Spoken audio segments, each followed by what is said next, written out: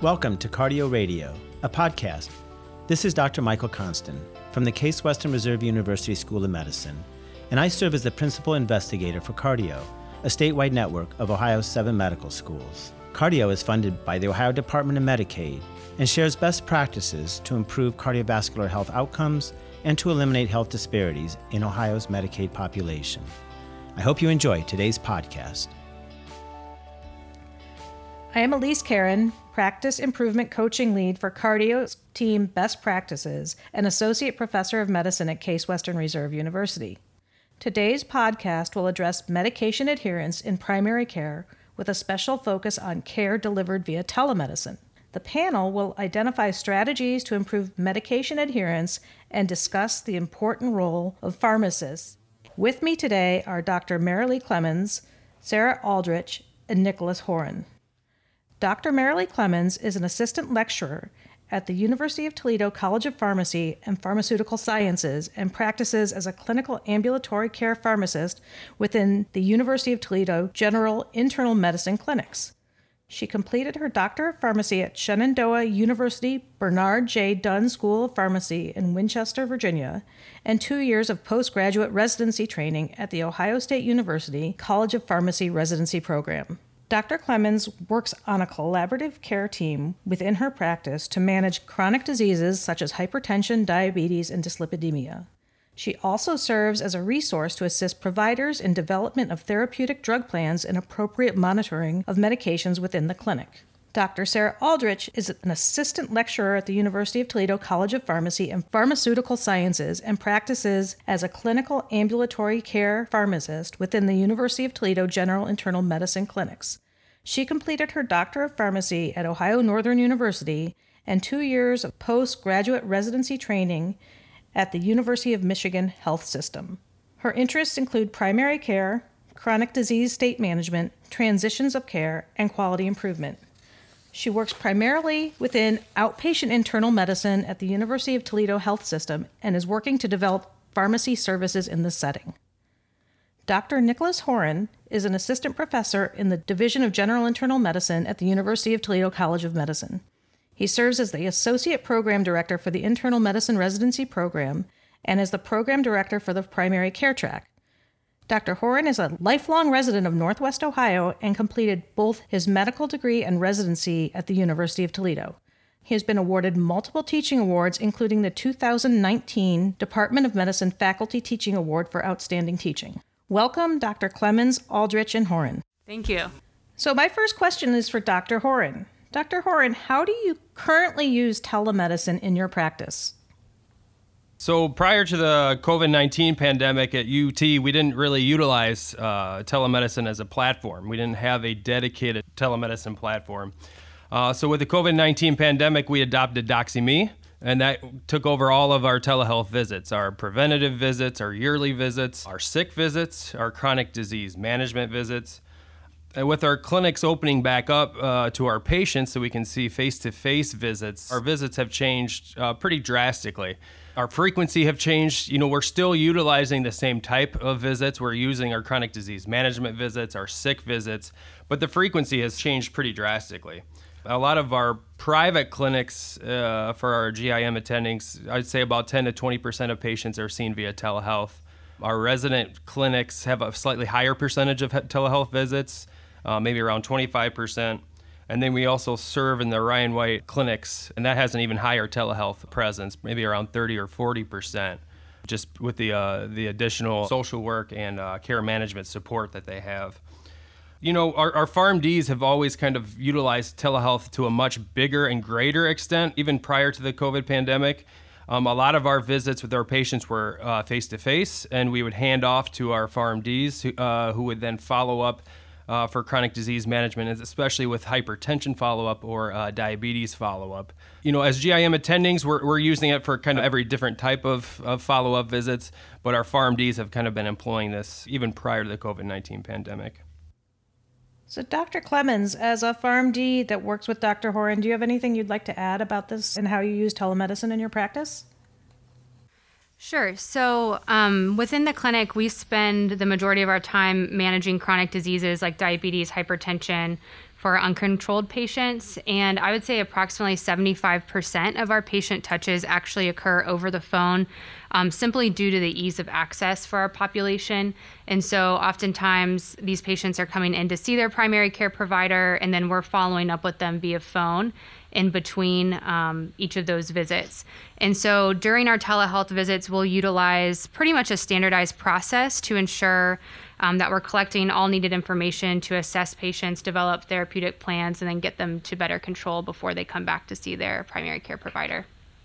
Dr. Clemens, could you elaborate on what that standardized process looks like? Yeah, so it kind of depends on what we're seeing the patients for, but we will always review medications. And so we will go through patients' medication lists, ensure that the list is accurate, that they have the medications, address any, side effects or concerns they have with their medications. And then we always go through their lifestyle, so diet and exercise as it relates to the disease state, any self-monitoring at home, so blood pressures, blood sugars, weight, things like that. And then based on kind of all of that information that we collect, we can kind of determine, is that regimen that the patient's on working for them? What changes can we make? And how can we better control those patients? So medication adherence is defined by the World Health Organization as the extent to which a person's behavior, taking medication, following a diet, and or executing lifestyle changes corresponds with agreed recommendations from a healthcare provider. Dr. Aldrich, what are the issues surrounding medication adherence, and what impact does it have on patient care and clinical practice?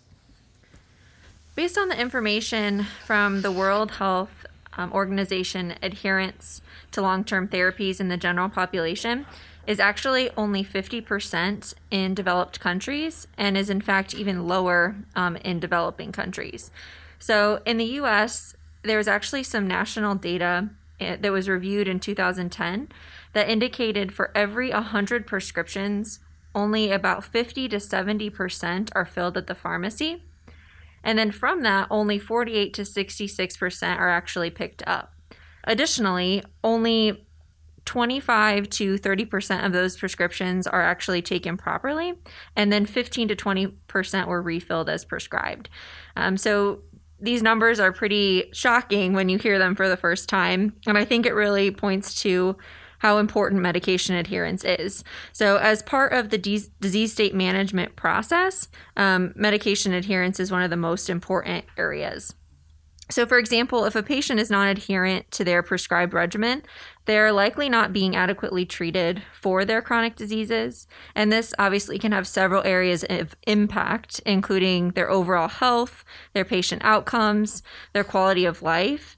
And then also, from a clinic perspective, this can have an impact on our quality metrics as well. So this medication adherence has a significant impact on our patient care, and specifically those with long-term uncontrolled chronic diseases.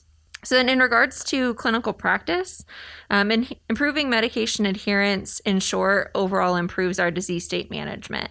So if we control our chronic conditions well with medications, patients do better. And then additionally, our clinics are reimbursed better. So the more patients that reach our goals, the further we can grow as a practice and, keep our patients healthy. So adherence is certainly an important and dynamic issue. Dr. Clemens, what are the common reasons for non-adherence? So adherence is pretty complex. It can actually be what we call intentional or unintentional in nature, meaning that patients may actively choose to take their medications in a different way than what was prescribed, whereas others may believe that they're taking their medications appropriately, but they're not actually following how the prescription was written or what the guidance that was given from their provider. Additionally, the World Health Organization has identified 5 main dimensions of non-adherence that can help us define and describe the issues at hand, and then they can also help us determine a solution to improve adherence. So those 5 main areas, I'll go through each of them. The first one is social and economic. So social and economic refers to issues with medication costs, health literacy, or lack of insurance.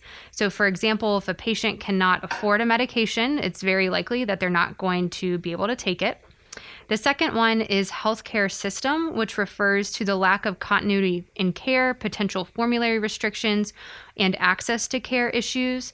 So one example of this is that if a patient's been seeing a primary care provider for many years and then their health insurance changes and they no longer cover that provider, that may lead to a barrier in them being able to see a primary care provider and having continuity of care in their disease states.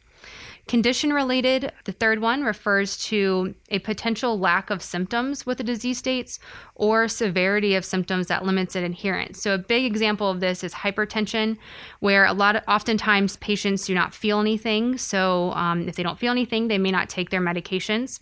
The fourth one is called therapy related. And so this refers to the complexity of medication regimens and the frequent changes that we may see with medications. So if a patient is taking a medication and has to take it multiple times per day, it's more likely that they're going to be non-adherent to a regimen that requires the multiple daily dosing versus one that may just require once daily dosing.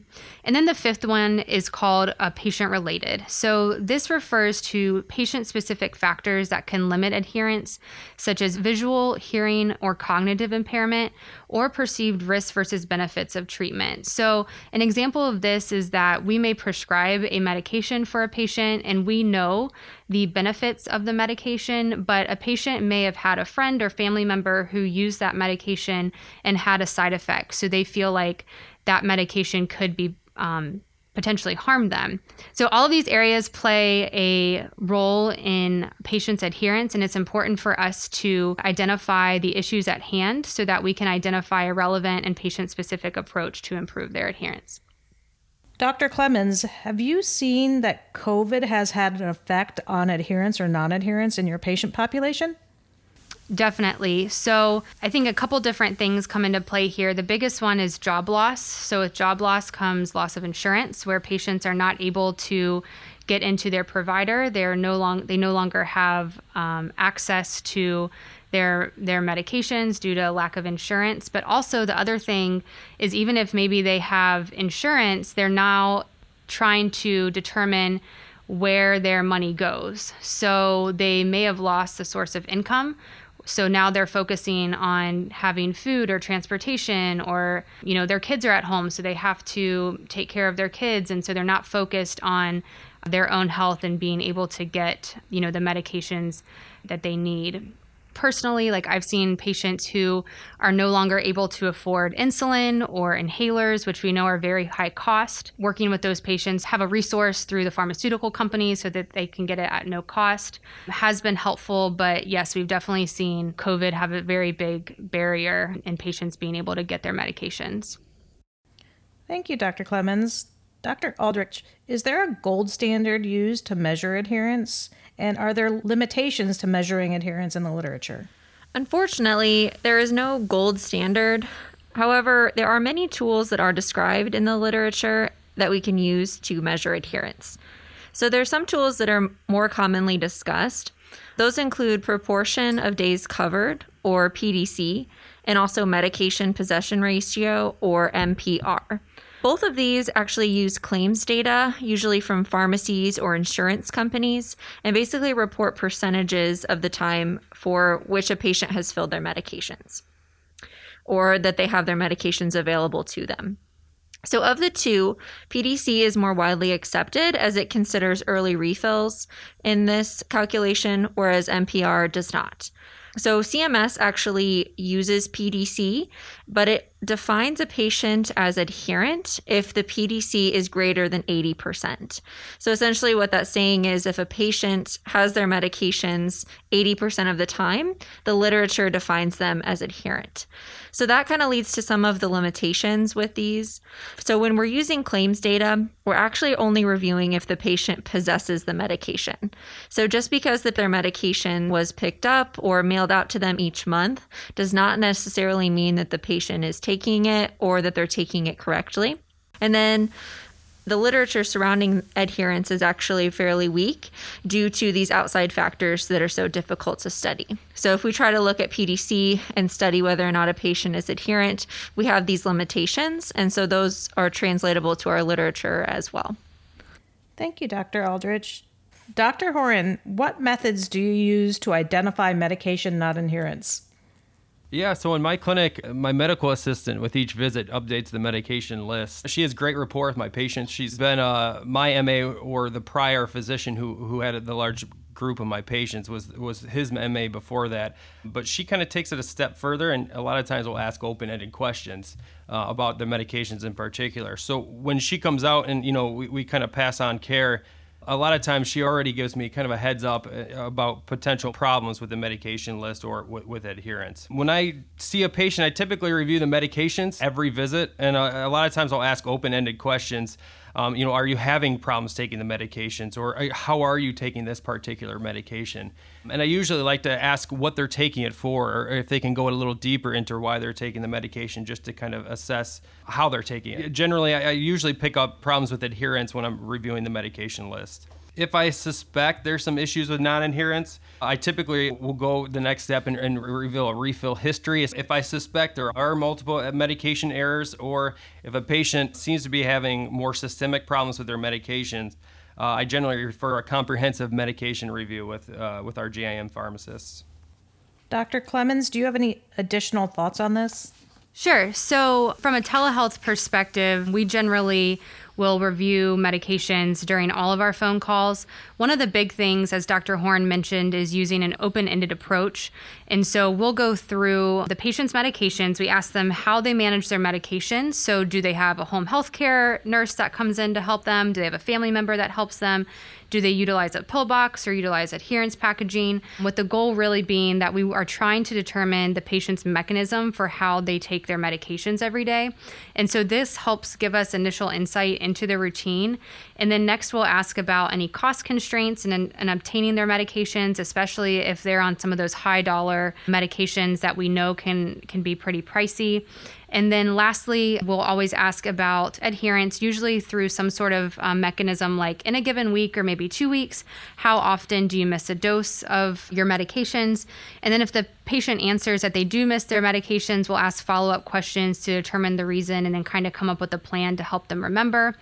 And then if we need to, we can use claims data within the EMR to look at fill dates, as well as day supplies for which it was filled, or by calling the patient's pharmacy. And so this can help us determine, give us some objective data that tells us whether or not they're actually filling this. But as we kind of mentioned, the process is not limited to just the pharmacists. So our physicians, our medical assistants, all of the providers within our clinic really use an open-ended approach to identify and improve medication adherence. Dr. Horan, what methods do you use to improve medication non-adherence? So I really try to educate patients on why they're taking the medications, try to explain the disease process, even if it's for certain patients who really want to avoid the hospital, stress the importance of taking the medications as a way to avoid hospitalizations. Utilizing motivational interviewing, I try to employ patients to really take ownership of their health and kind of get them to want to take their medications and to have a goal for taking them. One of the things I really try to assess for is an undiagnosed or maybe undertreated behavioral health condition, such as depression, that I really try to go after and treat aggressively prior to getting patients to really take their medications appropriately. And then, being in an academic center, we do have a lot of good resources. So utilizing care management programs when they're available, or individual groups, our PharmDs, social workers, and then our care managers, especially for patients that have a little higher care risk or more complex and frequent comorbidities. And then one of the most important things is, as I get to know patients more, as I've been practicing longer, is really just to engage with patients with every visit, to really focus on compliance every visit and stress the importance of why they're taking it. And then when they are compliant and taking their medications appropriately, really try to focus in on the benefit it'll have to their long-term health. I try to really focus on adherence, especially with patients who have had an issue with adherence before, or some of the high-risk, high hospitalization risk patients. If I am in a very busy half-day clinic or in a busy full-day clinic, a review of the patient visits before they come in, as I do some chart prep, I really like to focus on those patients who have had an issue with compliance in the past, or who have had frequent high hospitalization rates or have a higher overall care risk. Dr. Aldrich, do you have any additional thoughts on how to improve medication non-adherence? So I think one important concept, kind of like Dr. Horan mentioned, is really utilizing a patient-specific approach to improve medication non-adherence. So as adherence is such a subjective concept, and there's not really one method or tool that fits every situation, therefore, that kind of is why we can't find large studies that help us provide, exact guidance or an algorithm to solve our adherence issues, but rather, clinical experience helps us use multiple methods to address patient-specific issues. So during our visits, we really try to create an open environment for patients to truthfully discuss what they're doing at home, so they feel comfortable opening up about their adherence. We ask further questions then and use motivational interviewing strategies to help to determine the reason for non-adherence.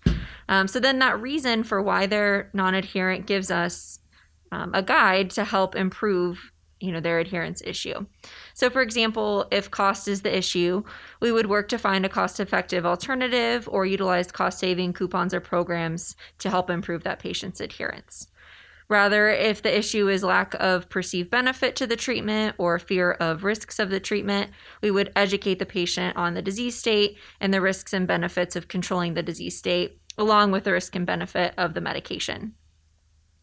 Also, if the patient, notes difficulty remembering their medications or has motivational issues, we would use reminders such as alarms or sticky notes around the home to help the patient remember. Then after initially addressing these issues, we really try to follow up in a timely manner to discuss the improvements that the patients have made and kind of act as a cheerleader or work alongside them to provide support and hold them accountable for this process. Dr. Aldrich, do you have a specific example of a time in which you utilized these methods that were successful in improving adherence? Yes, I have an example of a specific patient from our practice. This patient has hypertension, heart failure, diabetes, and asthma. And he comes to the clinic for a regular follow-up with his primary care providers.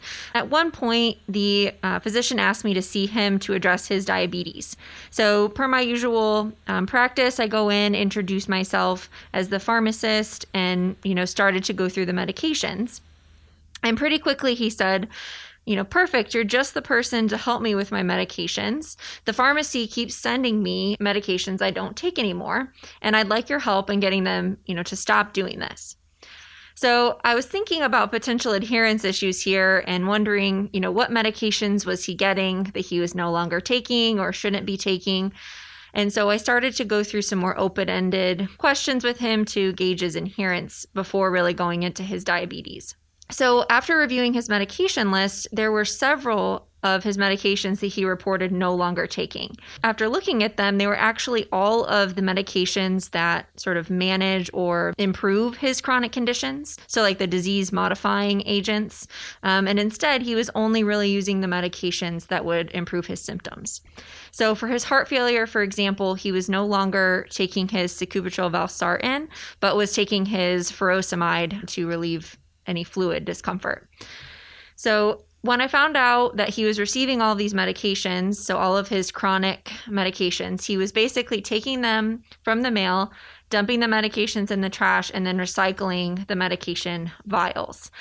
And so this kind of opened up a whole window of, the fact that he had been prescribed many chronic medications, for his disease states because we thought these things were not controlled, but in reality, he had just never started taking them. So with this, we worked to simplify the regimen to help him start over, basically, but tried to give him fewer medications and then also tried to provide a lot of education on why he was taking them, what they were doing for him, to get him really to take those disease-modifying meds. We also set up regular follow-up with the primary care team. So I was usually there for the visits, but also to see the primary care providers so that we could continue to address these issues. Dr. Clemens, what pearls can you offer to be efficient in addressing adherence during a telehealth visit? So for all of our visits, whether they are in person or telehealth, and does not matter, if they're with a provider, the primary care provider, a pharmacist, the patients are asked to bring their medications into the visit with them. So during our telehealth visits, we've actually had the staff ask the patients to have their medication bottles readily accessible to them. And then we also review the purpose of the visit and ensure they understand why they're meeting with the pharmacist specifically, if it's for a pharmacy visit. When we meet with the patient, we ask a lot of open-ended questions about each medication. So generally what we'll do is we'll have the patient actually read the medication bottle to us, including the name of the medication, strength, dose, frequency, and then we'll talk about, why they're taking it and any potential side effects. By having the patient read their bottles to us, it helps us determine, exactly what they have at home, and then we compare it to the medication list we have on file. And then also if a patient was recently discharged or if they have multiple providers, we can compare it to those medication lists as well. A lot of times, the medication reconciliation is completed by just reading down a list and asking the patient yes or no questions if they are still taking the medications. But we would not be able to identify, for example, if a patient had the incorrect dose of a medication simply by just asking yes or no questions. So this strategy really engages the patient in the visit and allows us to identify any confusion with the medications or the regimen quickly, and then help them improve any issues that we find. Dr. Aldrich, is there a wrong way to address adherence? Yes. In short, I would say that during the interview with the patient, it is really important to avoid closed-ended questions. So, for example, if you ask a patient, "Are you still taking amlodipine?" they are more than likely to answer yes, as this question implies that they should be taking it, and they likely don't want to disappoint you or their provider by saying no. So rather, you should ask, "How do you take your amlodipine?" And this allows for the patient to fill in if and how they are taking it. Additionally, broad questions like, "Have you had any medication changes since your last visit?" or "Can you list the medications you are currently taking?" should be avoided if possible. These questions can be overwhelming for patients as they likely do not have their medication list memorized and don't also know what you have in your computer or your system as far as their current list. Lastly, if a patient admits to non-adherence, it is very important to avoid, judgmental or negative feedback. Encounter is successful if the patient is honest, and then you can use this moving forward to help improve adherence, rather than deter the patient from being open in the future. One more question, Dr. Aldrich. How can you address adherence virtually and employ your improvement strategies using telemedicine? All of the strategies that we have discussed so far can be used virtually. So when working with a patient via the telephone or a video visit, you can still create an open environment and work with the patient to determine, the best way to address these issues. You could help a patient set up the pill box virtually from home, or help them even place notes around the house to remind them to take their medications. So potentially having a patient in their home, during this discussion could be a benefit, as we could help them employ some of those strategies, during the call, rather than sending them home to do it later. Additionally, if family is home with the patient while you're doing the telemedicine visit, you could get them engaged in the call and help them engaged in some adherence strategies as well. Dr. Horan, how do you plan to utilize telemedicine to improve practice moving forward? I think in the long term, I really plan on using telehealth, especially for high acuity, high cost patients, as a way to follow them more frequently. Some of my patients that are have a little higher care risk score, more comorbidities, more hospitalizations, ER visits, focusing on those patients to see them more throughout the year without actually having them come back into the office. I think now it's especially crucial from a resident standpoint and from a teaching standpoint, but just for our patients in general, especially with COVID-19. Telehealth is absolutely a necessity because a lot of times I can't really ask my patients to come out and see me. It's just putting them really at too much risk. So as far as a follow-up, anytime there's for a chronic disease management especially, or for any kind of medication changes, it's really been a good way to follow up 2 to 4 weeks after seeing patients to make sure, when I change their medications for their diabetes, that they're taking it appropriately, that I'm addressing any side effects, any questions they have, especially now that they've been taking the medication for a few weeks, and really address any errors early rather than down the line 3 months when I might see them next. So, Dr. Horan, how do you balance the patient's priorities with the priorities that you need to accomplish during the course of a visit? So especially in my clinic, I really do try to address both. I really do address, especially the one pressing issue, especially if there's an agreement that we can kind of talk about their medications and if there is an issue with non-adherence, which can be very difficult. And sometimes it's not possible, especially if there's multiple issues. I'll have to focus on one or two. But generally, I do allow them to focus on at least one pressing issue that they have. But I do always want to address non-adherence because that does become an issue down the line. So generally, I do a compromise. If I have time, I can address all their issues. A lot of times I have to focus on one or two. But in general, I always kind of come to agreement that we will also talk about their medications and the issues they may be having with non-adherence. So, Dr. Clemens, what are the key takeaways you want our listeners to gain from this podcast? So when in-person visits are not available or not ideal, especially in the time of COVID-19, telemedicine can help fill the gaps in patient care. Engagement of care team members such as pharmacists, social workers, and your clinical staff can be crucial to help patients overcome non-adherence. Adherence is multidimensional, thus requires an individualized multimodal approach to resolve. Thank you to our featured guests for joining us today, and a special thank you to you, our listeners, for tuning in to Cardio Radio. This concludes today's podcast. Be sure to visit cardio.org to learn more